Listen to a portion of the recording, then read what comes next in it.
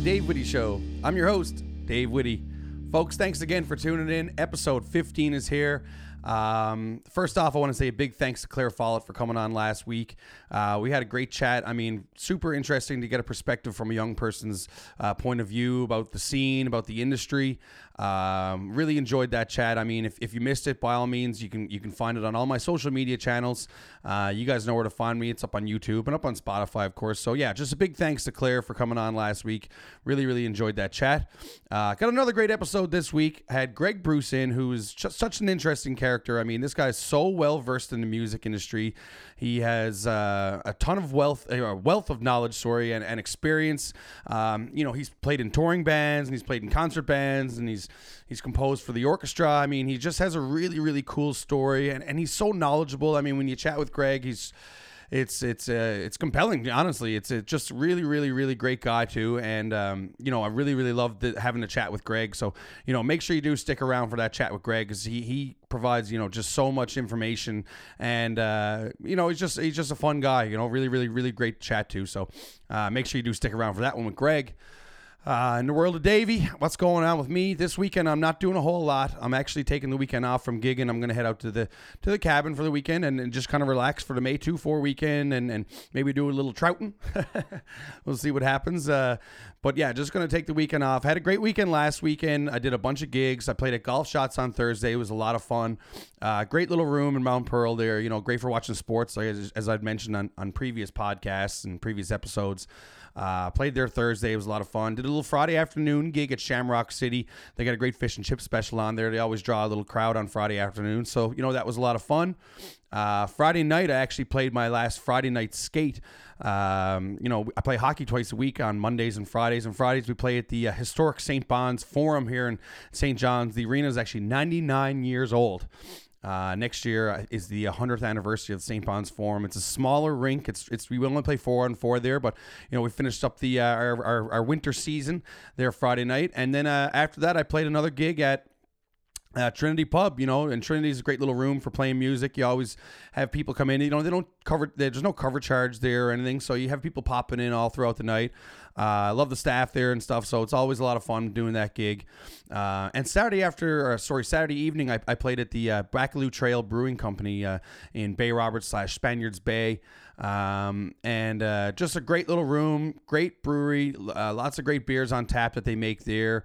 Not a big spot at all. I think their capacity is like 50 without COVID, so it's just a real small room, but nice and intimate. Always great reactions there, and the crowd is always really happy to have some live music.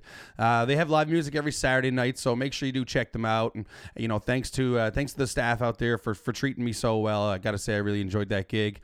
And Sunday, of course, I was back in my regular slot at Greensleeves, which was it was a pretty relaxed Sunday for compared to most this Sunday. But it was a great crowd again, and I had a lot of fun. So it was another action-packed weekend full of music. So I got to say, I'm kind of looking forward to taking this weekend off and just doing a little relaxing.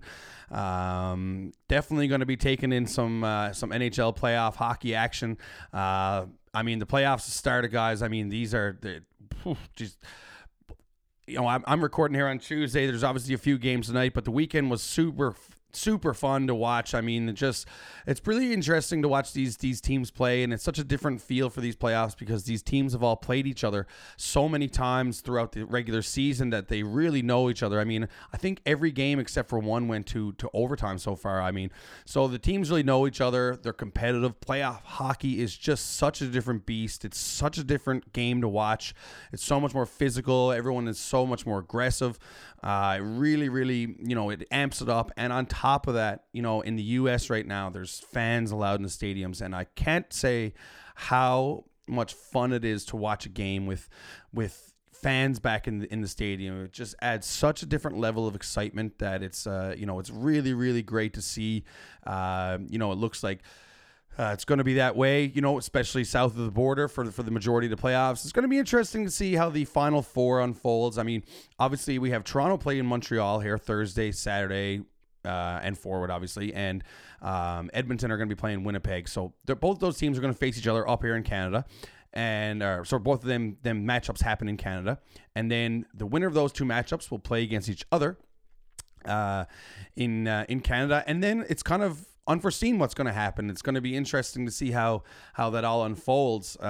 If the Canadian teams are going to have to go south of the border and maybe play in a different arena down there, or are they going to bubble up? Are the U.S. teams going to be allowed into Canada? So, I mean, it's going to be really interesting to see how that unfolds. I'm definitely looking forward to it, and I'm just looking forward to the NHL playoff action. I mean, it's an exciting time for hockey. It's an exciting time as a Leafs fan. I mean, Leafs and Habs first round, you couldn't have drawn it up any better. I mean, especially as a Newfoundlander, guys. Like, if you're listening from outside of Newfoundland, you have no idea how big the rivalry is here, especially in Newfoundland, between Leafs fans and Habs fans. So, it's going to be really exciting. I'm probably not going to get together with too many people to watch because I'm nervous. I'm always nervous. I mean, the Leafs have a history in the first round, and man, it would be nice to see them just get that off their back. I think we got the right team put together. The goaltending's been good, so it looks like they're starting Jack Campbell game one. It's been his net, for the majority of the season now, so he gets his shot. It's going to be really, really interesting seeing Carey Price play for the Laval Rocket, which is their AHL affiliate last night, trying to get some reps in. So, anything can happen. Carey Price has been arguably the best goaltender in the world, so he'll be back. So, hopefully we don't run into a hot Carey Price, because that would be, it would be scary, no doubt about it. But I mean, lots of the other series has been great. The Boston-Washington series is great. Just got so many storylines. I mean, you got Zdeno Chara, who's playing against Boston. Boston basically gave up on him, and he's playing for Washington now.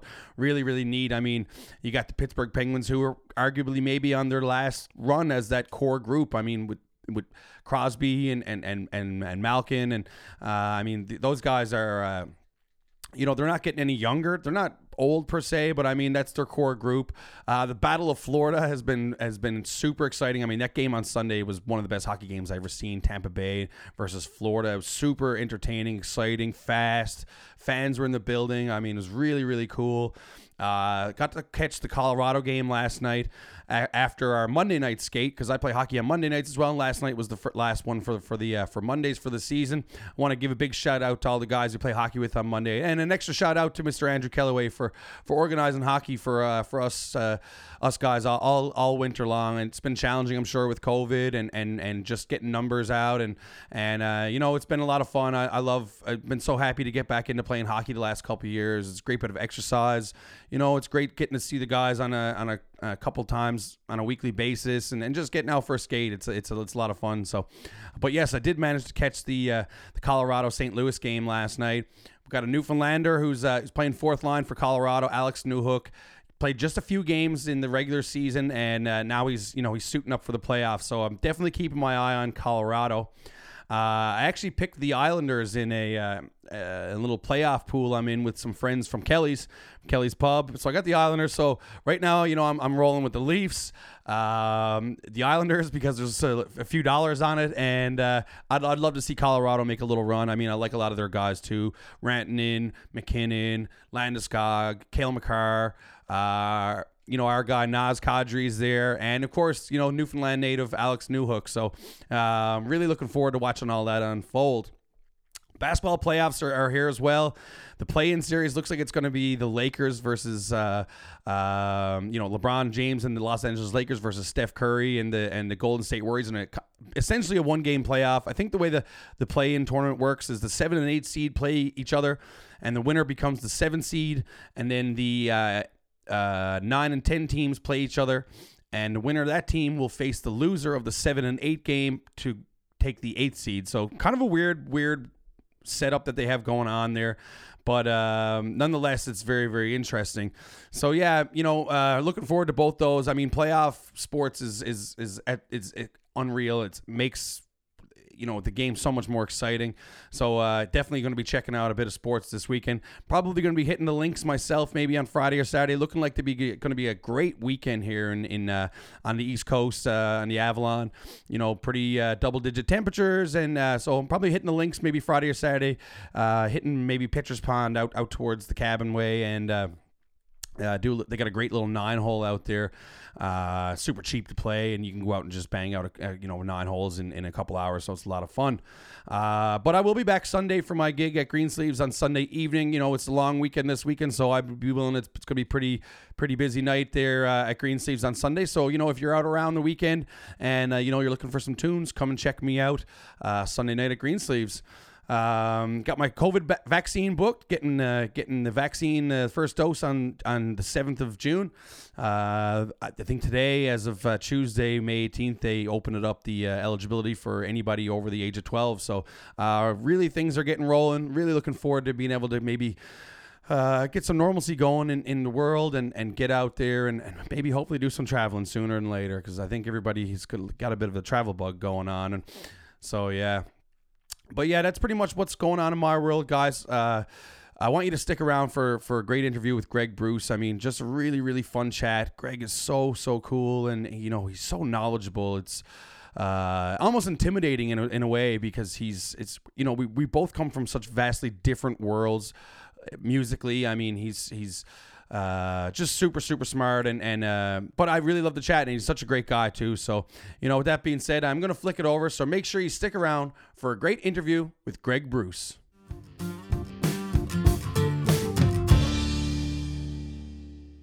And I'd like to welcome Greg Bruce to the podcast. Thanks for coming on, Greg. How you doing today? I'm doing grand, Dave. How you doing? I'm doing good, man. Thanks very much. I'm a little tired this morning. I had my final skate of the year last night. I play hockey on Monday nights with a bunch of guys from Mount Pearl, and they're taking the ice off this week. So last night was our first one. So we went a little hard last night, working real hard. And of course, in typical fashion, we ended in a 7-7 draw. So it was a great competitiveness out there. It was a good laugh. But I'm feeling a little sore in the legs this morning, but not too bad. How you doing, man? I know you're in Newfoundland right now. And I think we were chatting there the other night, and you're heading back to Toronto soon, right? Yes, indeed. So I'm, we're flying back tomorrow, which is a Wednesday. Yeah. Right on. Yeah. So I just wanted to, for anybody who may be unfamiliar with you, could you just give yourself a little introduction on who you are and kind of what you do? Yeah. My name is Greg Bruce, and I'm from St. John's here in Newfoundland and Labrador. And I'm primarily a saxophonist that I guess I've kind of like gone through the academic circuit, but I was going to say circus, but maybe it's that too. And I've kind of played in a lot of different bands here in St. John's as kind of a side person, but I also kind of lead my own projects. I'm a composer, an improviser, and currently I guess this is really the end of the third year of my time at the Doctor of Musical Arts program at the University of Toronto. So I'm kind of gone full academia, want to get that university job. I guess I figured I did enough school, and this was the missing piece to get that big gig. Right. Yeah. No, I got to say, Greg, I mean, I've known you for quite a while. We've been on tour together. We did a couple fun trips with the Baytown guys when I was living in Toronto, and obviously we've shared the stage numerous times here in St. John's. But I gotta say, man, when I was really doing some back prep on you and doing some research on you, I was absolutely mind blown at the stuff that you're involved in, man. You are an incredible guy. Like the stuff myself and Taylor were sat down last night and we were just going over some of the notes that I had prepared for this today. And I was in awe at the stuff that you were involved in. It's very impressive. I have to say, you're very innovative. You're very, you're brilliant. I mean, you are, I'm not blowing smoke, Stop, but man, stop. But you are I'm blushing. No, I had to say, I was pleasantly, I mean, I knew what you're involved in. I knew the stuff that you do, but I was pleasantly surprised it was such a breath of fresh air to really dig into that last night. So, I do want to dig into a bunch of that stuff. I mean, sure. You're involved in a ton of different stuff, like ton of different projects. I mean, like you mentioned, you've played in countless bands here, obviously in the city, and you do composing work, you do all kinds of different stuff. You're involved in the breakdancing scene. I mean, Wonderbolt Circus. I mean, there's been so many different things that you've been involved in that are very, very neat and very creative. And I know it goes without being said. It's very, very impressive. But I kind of want to start in some of the early days, like when you first got started playing music, and I want you to talk a little bit about that if you can. Starting to play saxophone and getting involved in music and making the choice to attend music school. If you could maybe describe that a little. Yeah, sure. Well, it's there's a pretty good story with how I started to play saxophone, I guess. So I went to Gould's Elementary, and they had the school band program, as many schools do, and they start in grade 5, which is great. I mean, you play recorder or whatever, right? And I was an okay recorder player, but who wants to admit that? Yeah, grade 5 rolled around, and they're like, all right, you got to pick your like, your top 3 instruments that you want to play. And I was like, all right, number 1, saxophone. And I guess why I really wanted saxophone, I don't know. Like back then, I suppose like they were playing like Bruce Springsteen and like Stevie Wonder on like NTV, like in between the shows. Oh yeah, they would play these musical clips. Yeah. Yeah, like live concert, like clips from like live concerts and stuff like that. And I guess that's just a vivid memory I have of like seeing these little clips and being like, wow, like the saxophone, right? It's so cool. So I put number 1, saxophone. Number 2, clarinet. I was like, okay, it's, similar, I guess, I thought then. And then number 3, nothing. Like I was like, I was sax, clarinet, or nothing. That's right. It's either one of these or I'm not doing anything. and really, I was more committed than that. So they're like, okay, clarinet, and I'm like, I'm out. I'm like, no.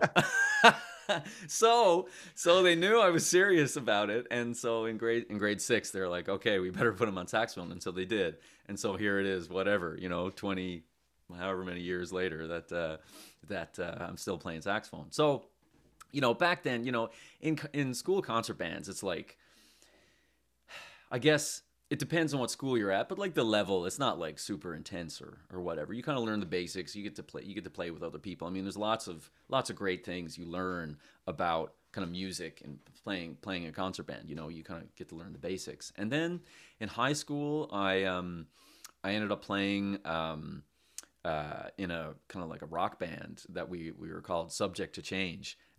So we were playing at places like McMurdo's, like before they took the ceiling out, and Callio's, and anyways, so it was myself and Brad Kilpatrick, who's a drummer in Toronto, and this is embarrassing. Justin. What's Justin's last name? Anyways, Justin was singing, and Rajiv, the bass player, who's a doctor now. So we were playing. It was basically a glorified Dave Matthews cover band, and so that was super fun. And then I guess I don't know.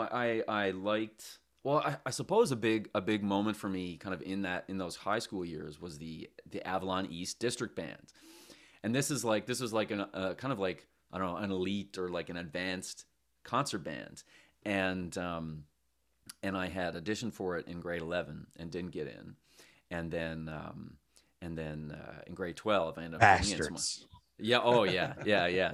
Robbed.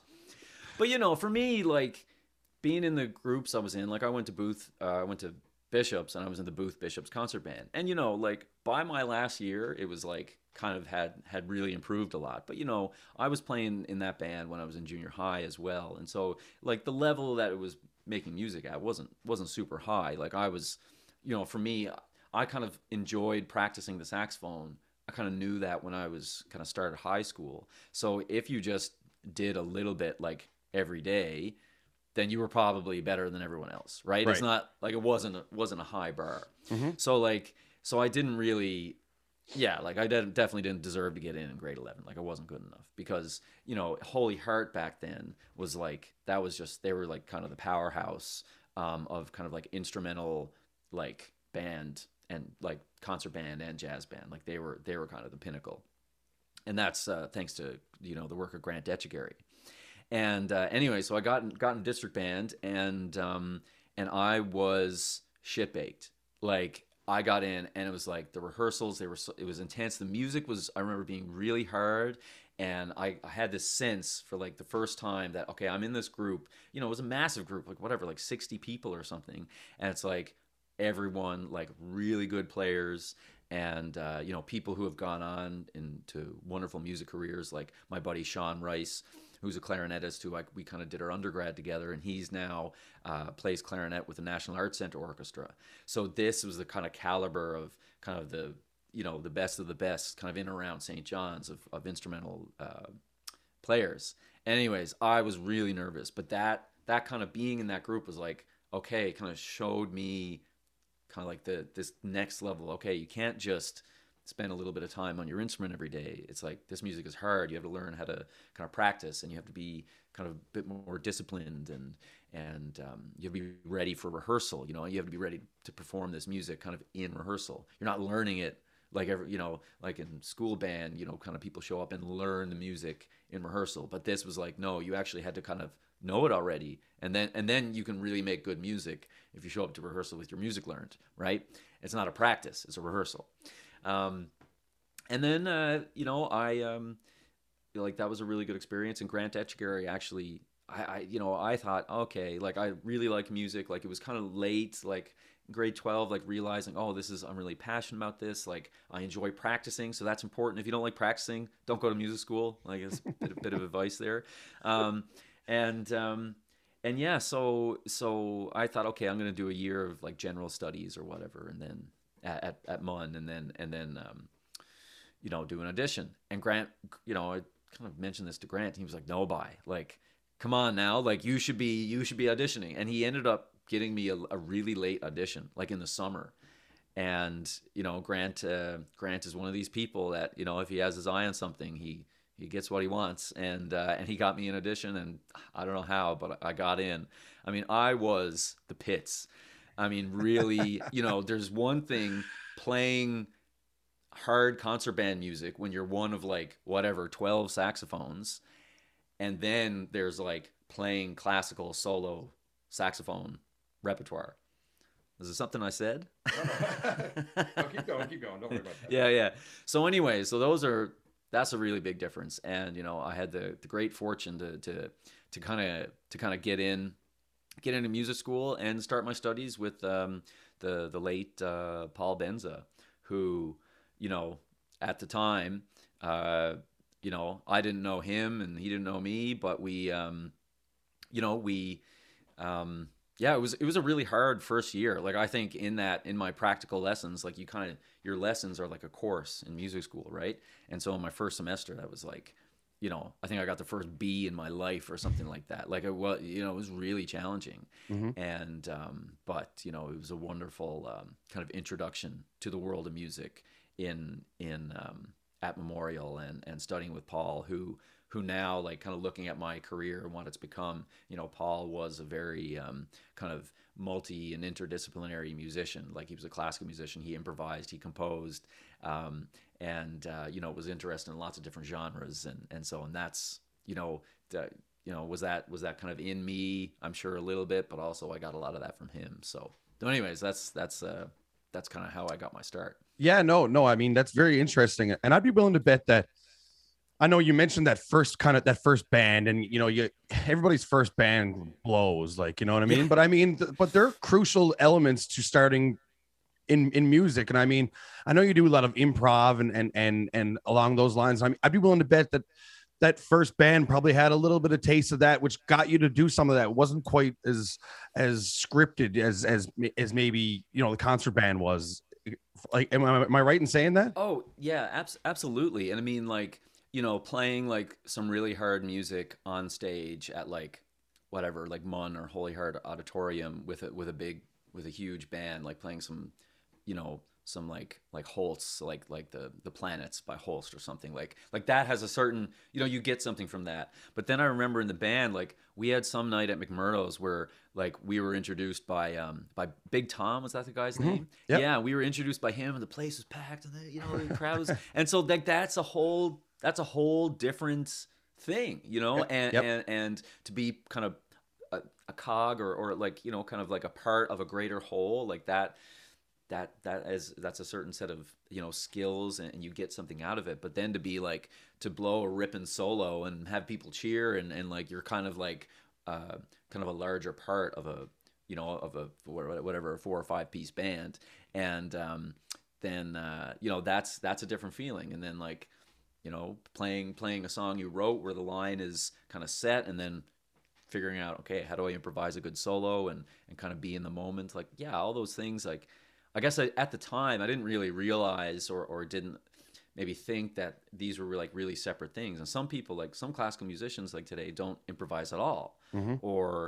Or like people who might take a lead break, like they might kind of write it out first. Like, not everyone is into improvising, but I was kind of, I don't know, I guess I didn't know enough to really think about them as really separate things. But I was just interested in kind of having these varied experiences. So, and I think I'm still doing that. Like, and so that's funny that I don't really put things in really separate like silos in terms of what I do musically. I really feel that kind of exploring different musical avenues, they all influence one another.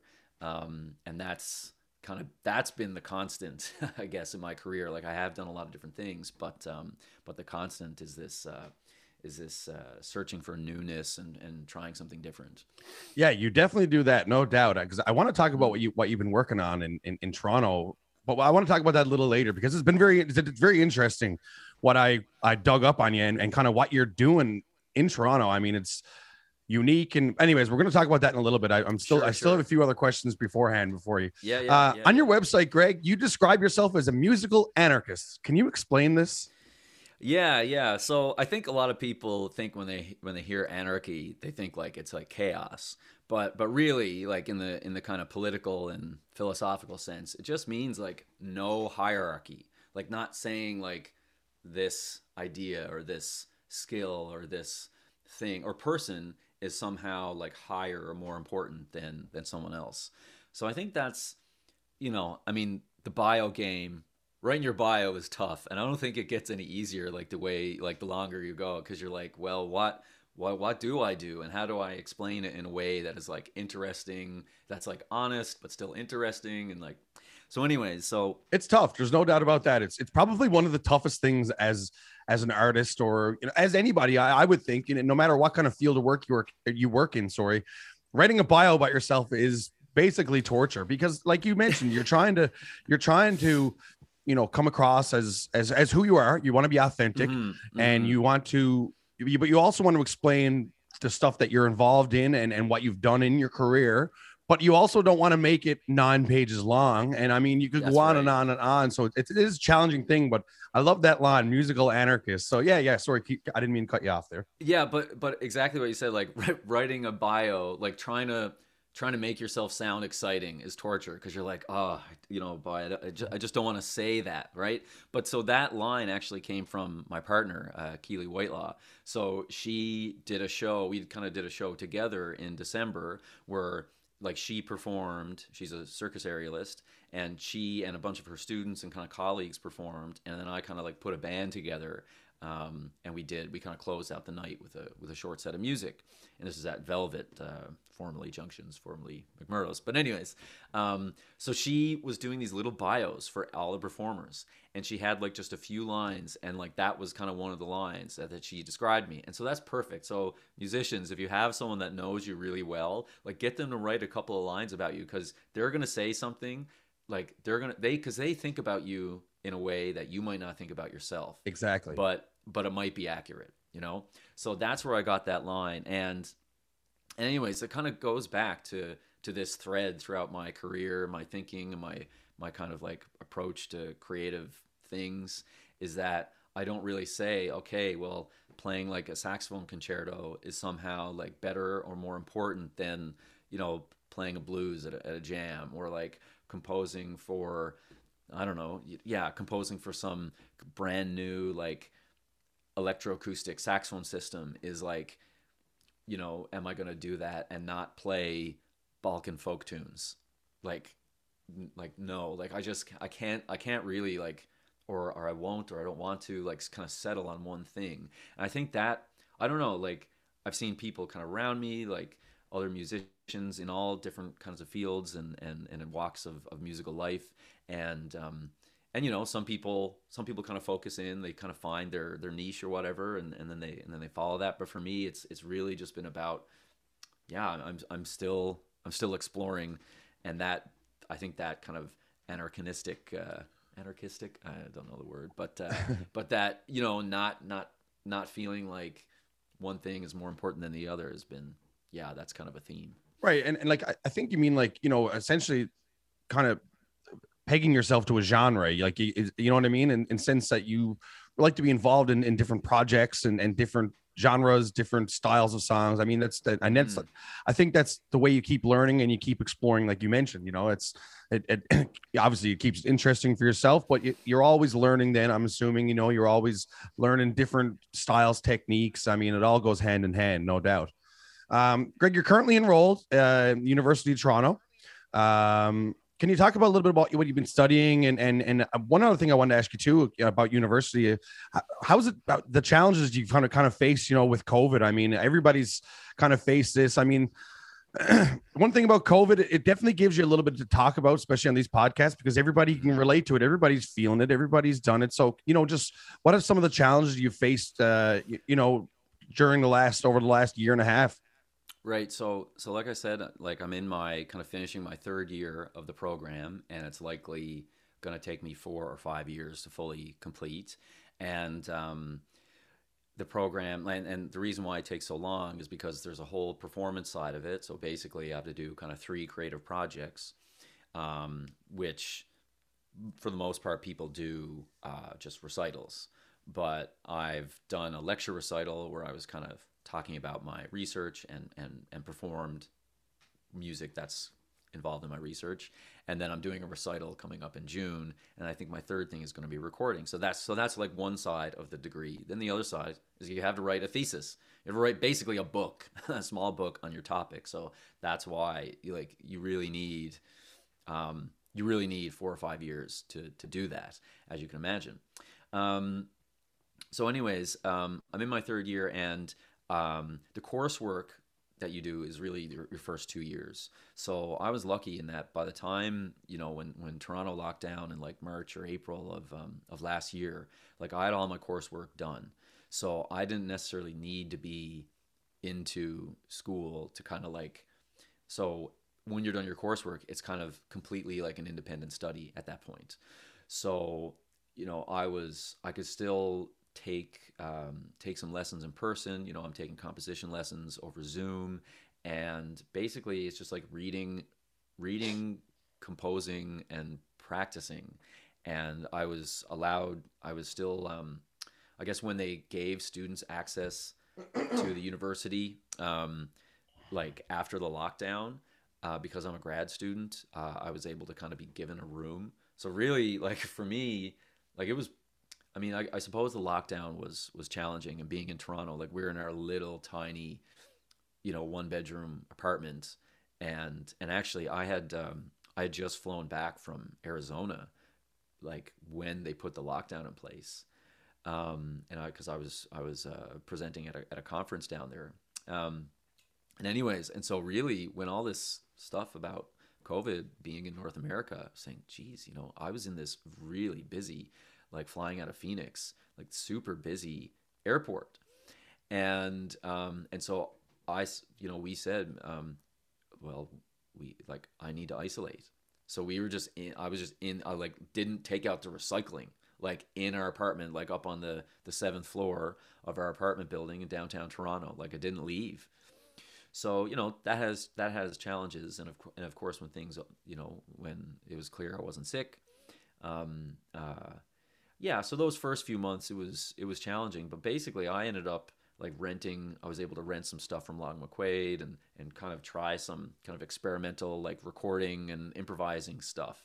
Because it wasn't really, you know, you're in an apartment surrounded by families, you know, I can't be practicing, you know, 6 hours a day or whatever. Actually, there's a clause in our lease that you can't play more than 2 hours a day. So I was like, okay, like I can't actually get anything done, like really like learn hard repertoire in 2 hours a day. So I was like, okay, I'm going to improvise and record and edit video and kind of do that. So it was like, I think the theme, or a lot of people have found that the lockdowns and this pandemic, it's had its challenges, but also kind of presented opportunities or forced us to maybe think and act in ways that we normally wouldn't have. So that kind of initial period, I felt, kind of mentally and socially maybe like having its challenges, but creatively, because I just decided to go in this, to do something a little bit different with the time, then it was quite fruitful. And then after that, in August, I was given access to the university. So basically, I had my own room at the university where I could just go in and whatever. I was just in there every day, and that's what I needed to do to progress in the program. And I could do my reading and writing and stuff at home, and so and I have some hermetic like qualities. I'm not.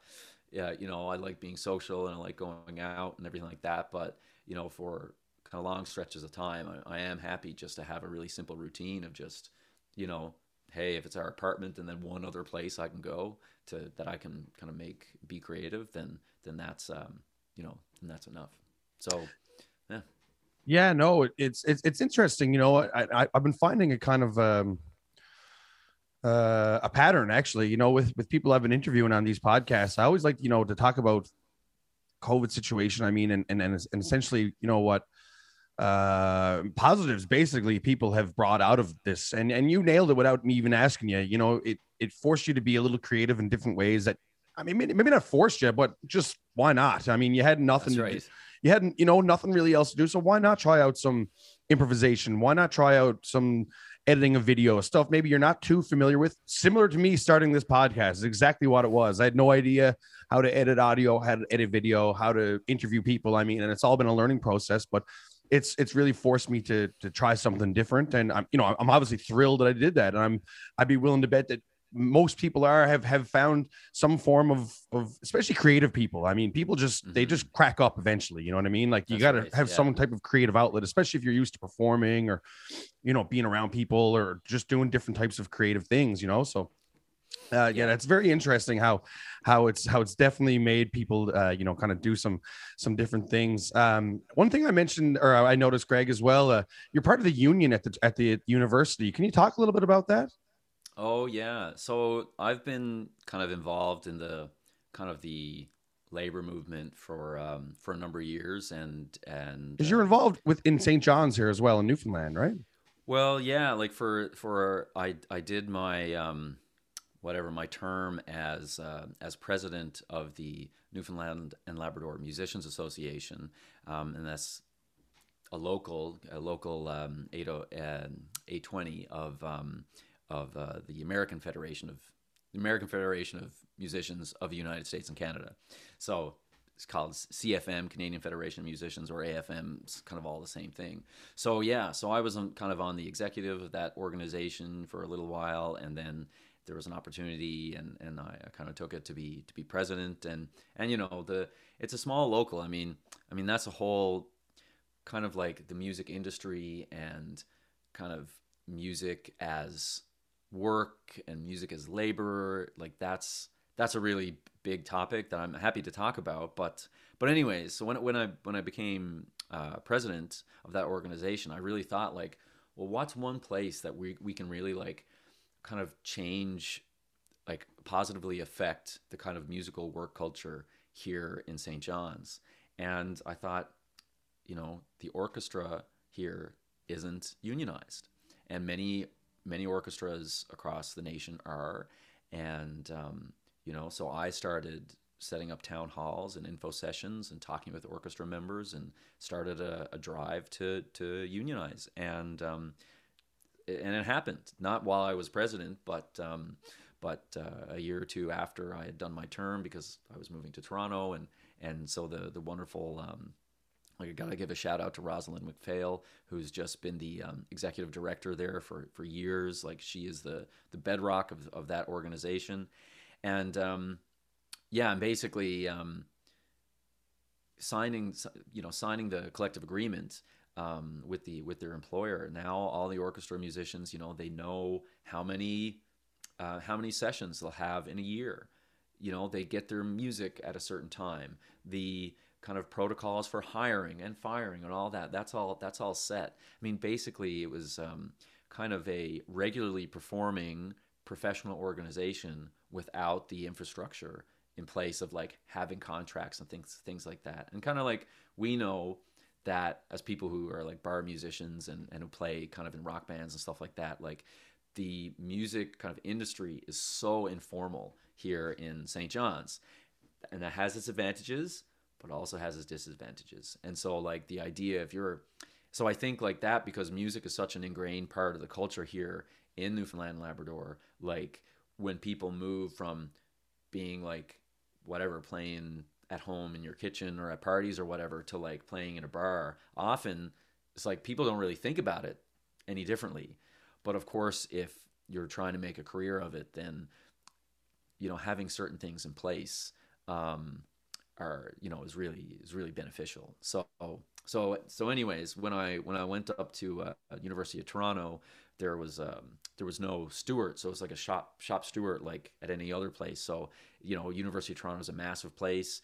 The Canadian Union of Public Employees, yeah, CUPE, like the local 3902 that I'm involved is one of the largest in the country.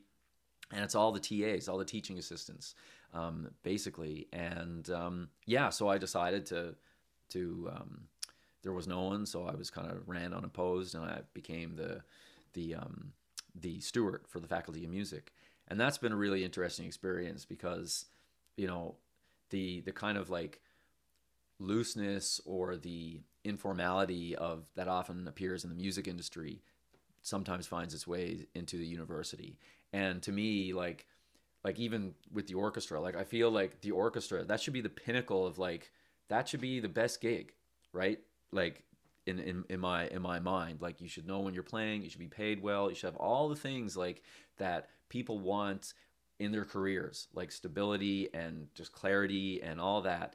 And I feel like universities should be the same way, but without kind of union representation, there's a lot of, you know, there's shady stuff that goes on, and so there's that side of it, but also there's also helping. You know, I get emails all the time from people that say, oh, like you know, it looks like I'm going to go over my hours, my allotted TA hours, and of course there's no overtime. So I help them to navigate that. Like it isn't always kind of confrontational. I said, well, look, you know, try and send this kind of email to the prof, or kind of. So I help. So there's that. So there's like the kind of like more activist side that is like organizing and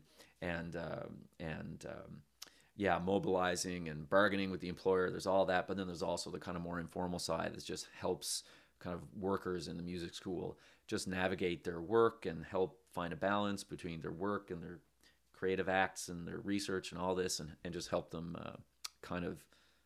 help them navigate that. Yeah, no, I mean, that's super interesting. And I mean, it's great to have a voice for the people like that. I mean, that helps a lot. And that's very neat about the orchestra here in Newfoundland. I never knew that you were kind of the driving force behind that. I mean, that's I'd be willing to bet that probably is quite a stress relief for a lot of people probably involved in that. I mean, that has to be challenging. Like you say, you know, not knowing, I know, trust me, I know all about the loosely fitted music scene and on payment terms. And I mean, it's a disaster. Honestly, it's a disaster. Yeah. There's no regulations to it. I mean, it's you fight, scratch and crawl basically for what you can get. And so it's challenging. So, I mean, for somebody, especially, you know, involved in the orchestra, who has probably done years of schooling and years and years and years and years of practice. And I'm not downplaying anybody who's in a rock band who plays in bars, because they do equally just as much. Don't get me wrong, but you've also probably invested thousands of dollars into schooling. So, I mean, to be unionized at some point and to know that your work is structured, I mean, that has to be quite a relief off of people's backs, no doubt. Yeah, and the thing that a big thing, other than just, let's say, the nuts and bolts of like how long your rehearsal is and how many rehearsals per gig and how many gigs you have the year. Like before the contract kind of was put in place, or the collective agreement was put in place, you know, people would think they had a gig and then told, oh yeah, that was, you know, oh, that email was wrong. There's actually no trumpet in this concert. And so people have this weekend or week of rehearsals or if it's a week or 2 weeks or whatever, booked off completely for the whole year, and then the week before they find out, oh no, you're not in this concert, right? So that kind of that thing was happening. So that having the collective agreement in place, I think helped that. But then the big thing is that now the players get pension paid on their so players who up until this point might have been playing with the orchestra for whatever 20 years, and they're not getting any pension. And I mean, this is the NSO. They've been able to weather the storm of low concert attendance and struggling orchestras. It's happening across Canada. The orchestra has been able to weather that, and so, but yet the players haven't really had the benefit of what you get in other long-term forms of employment, with in other industries. So now people are able to build up a pension, and I, in terms of the details and everything like that, I'm not sure, but that's part of it now. So that, and again, having that reflect that being the model and the pinnacle, and that's what we want. I mean, hopefully there's other people see this and say, well, okay, well, if the orchestra gets to do that, if I'm being hired for a private gig or something, yeah, I can use a contract and whatever, even if you're not in the union per se, but kind of raise the bar of the thinking about musical work in Newfoundland and Labrador. That's that was my whole thought behind that process. No, it's incredible, and hats off to you for kind of leading that force. I mean, like you mentioned, you were obviously in Toronto when it all kind of they kind of seal a deal per se, Mm-hmm. but I mean, Yeah. I know you were obviously the driving force behind it. I mean, that's hats off to you. I mean, that's incredible. Another cool thing, to get away from the schooling a bit. I know, Mm-hmm. we've been chatting. I mean, you front your own band, basically, you know what I mean? You were a composer for Ouroboros. I mean, but you've also Mm-hmm. played in rock ska outfits, Baytown. I mean, Mm-hmm. there's been a ton of different projects. Can you talk about some of that stuff? I mean, within St. John's and the touring scene, and kind of what the differences are between that and kind of orchestra stuff, or concert band stuff, what the differences in those two contrasting worlds, Sure. Yeah. I mean, it's yeah. So some of the bands I've played with, like I mentioned, that the first band I was playing in. But yeah, I played in Funky Dory many years ago. We were kind of like a funk band. We played some of the classics and the standards, but we also wrote we wrote original kind of funk jazz music. So that was a lot of fun. Now that band never toured. We recorded one album, never toured. But I think that's the case with so many groups in St. John's that are writing really interesting music, have a banger live show, and there's just the huge kind of geographic and financial barrier that it takes to leave the city or leave the island, leave the province is, so the number of bands who I think are could be, at that national or international level, which there are tons here, just never get discovered or never make it off the island. And it's challenging, so, the like you mentioned, the geographical challenges that bands face. And then I find what happens a lot of times is that you find you'll have a great band who are, like you mentioned, banger live show, writing really good originals, probably some good recordings as well. mm-hmm. And probably by the time they get their shit together and even figure out how to get off the island, 3 members of the band have quit because they've got another job, and then life goes on. Don't get me wrong. That's Mm-hmm. the case. But I mean, that's kind of what happens, and bands kind of fizzle away. It's definitely challenging. Yeah. So I think playing, I don't know, people who don't aren't musical or aren't involved in bands, playing a band is a lot of work, and kudos to any group who lasts longer than 5 years, because life changes, and any group who's done any touring, it's a real it's a real slog, being in Newfoundland. It's so expensive to mount a tour, and then basically you got to be ready to be touring all the time if you want to capitalize on your tours. It's doing one is nothing, right? It's you don't get anything out of it. It's the follow-up and then the follow-up, right? And doing all the industry conferences and doing everything like that. So so that's definitely like, I mean, I like the idea of kind of bands, and I mean and that's a great thing about St. John's, is that there is such a good live music culture, that there are bands who are good that can play here and make some money. Hey, that's great. They don't necessarily need to be touring and like kind of like make it or blow up to feel like, okay, we can like play on the weekends and feel like, yeah, the money can be okay.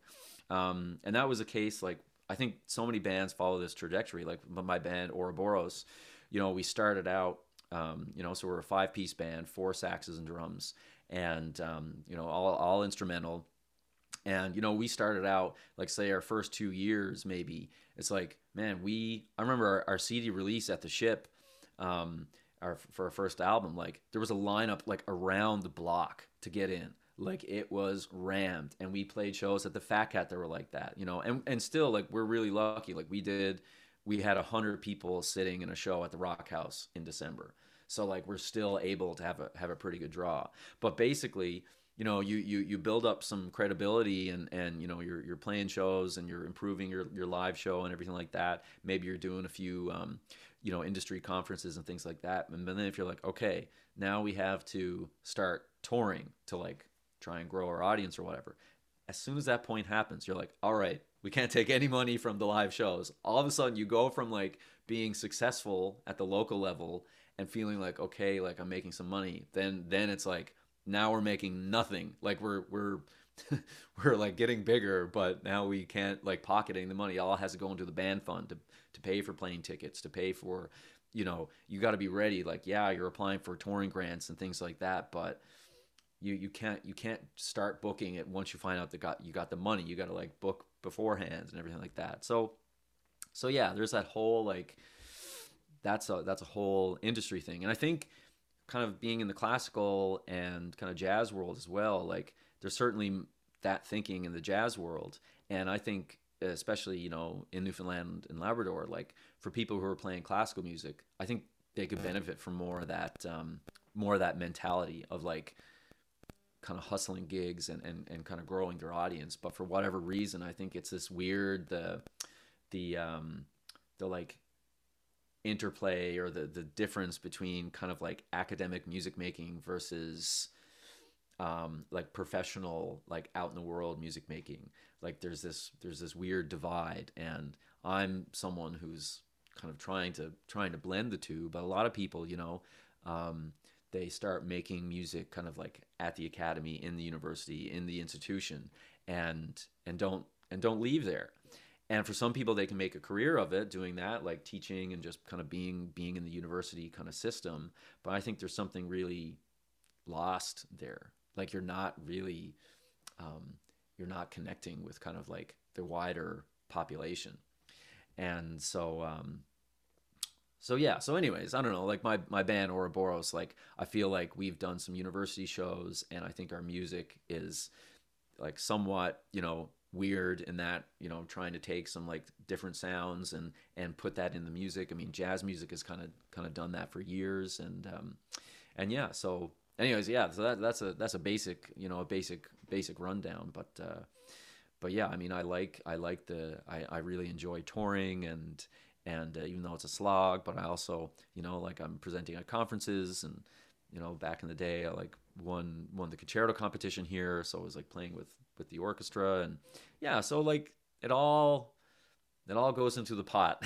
Yeah, no doubt, right? Yeah. How hilarious was that tour we went on? We were in Montreal and Toronto, and we were talking about Jimmy wearing the crown or something. It's like, oh yeah. What was he? He was the Duke.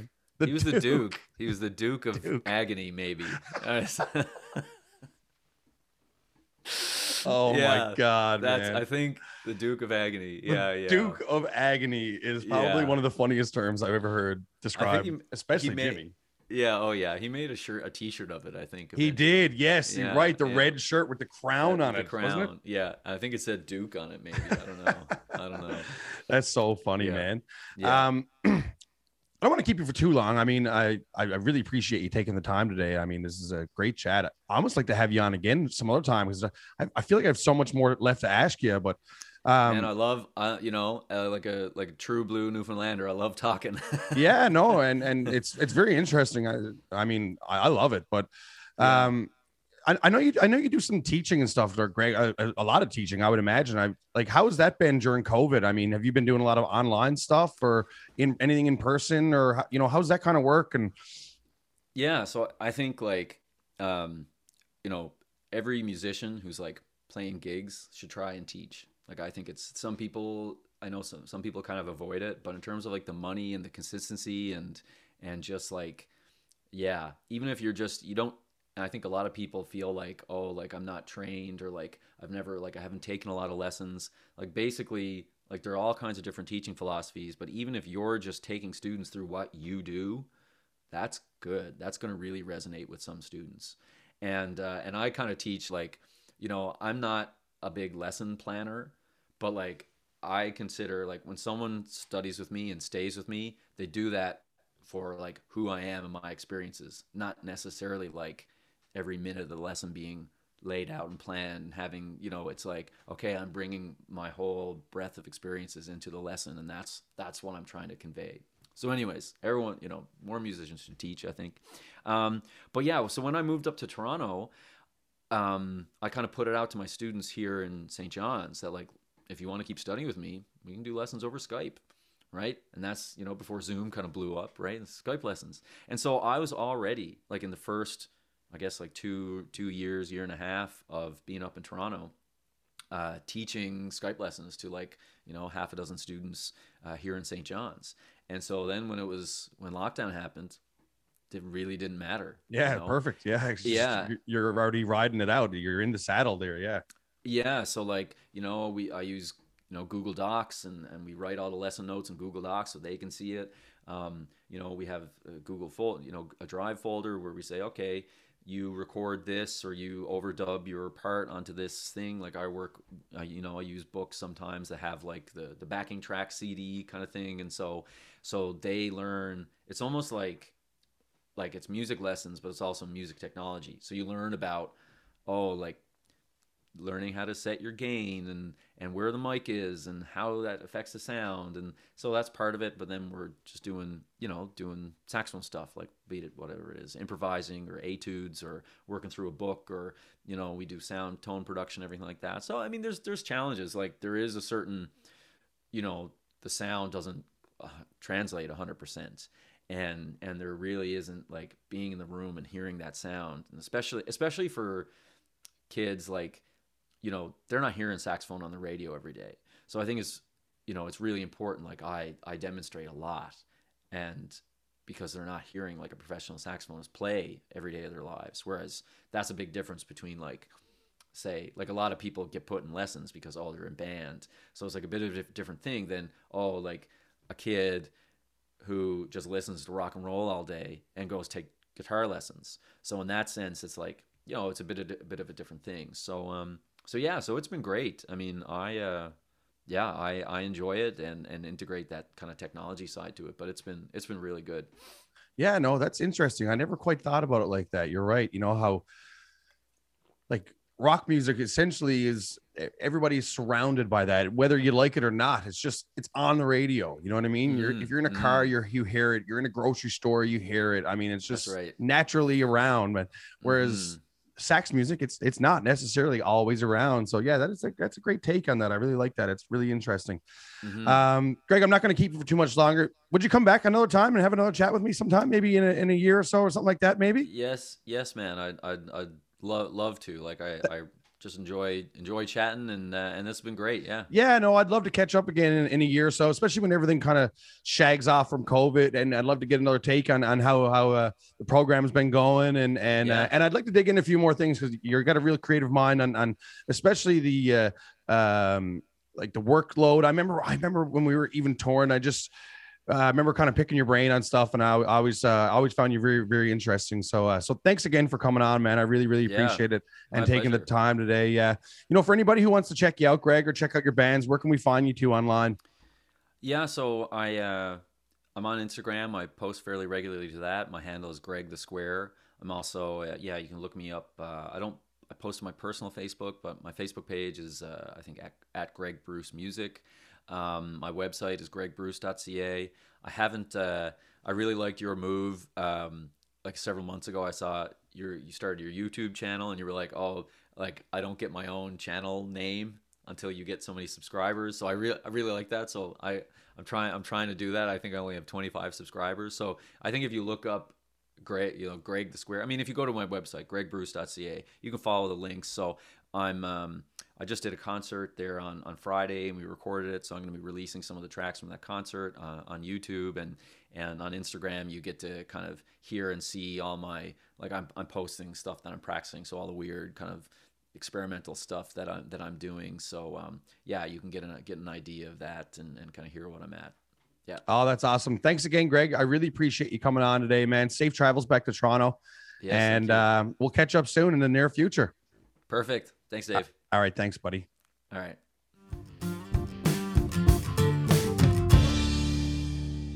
Huge thanks to Greg for coming on there. I mean, I could have went on for hours, honestly. I definitely plan on having Greg back. I mean, he's just such a wealth of knowledge. It's incredible.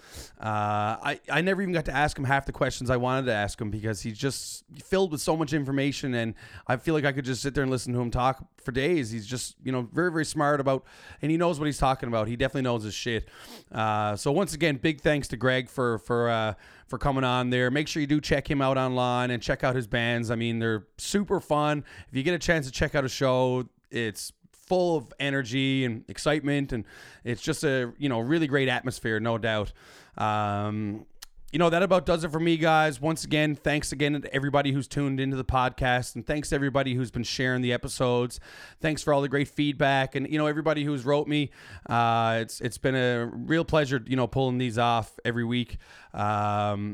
Going to be back next week. Of course, I'm going to keep these rolling as long as I can, and as long as the interesting guests keep coming at me. Love having a chat with everybody and learning about all the different sorts of things that people are up to. It's been a real delight, I gotta say. Once again, make sure you do check me out on Sunday. I'll be at Greensleeves 6:30 to 10:30 banging out some tunes, of course. And you can follow me on all my social media channels at Dave Whitty. Follow me and subscribe on YouTube, and same with Spotify as well, guys. I'm not going to bother you with any sponsor talk this week, but I am still looking for one. So if you want to hit me up, you know the rules. You know how it's going. Just give me a shout and let's chat about something. But yeah, that about does it for me, guys. My name is Dave Whitty from downtown St. John's, Newfoundland. You guys have a good one. Peace.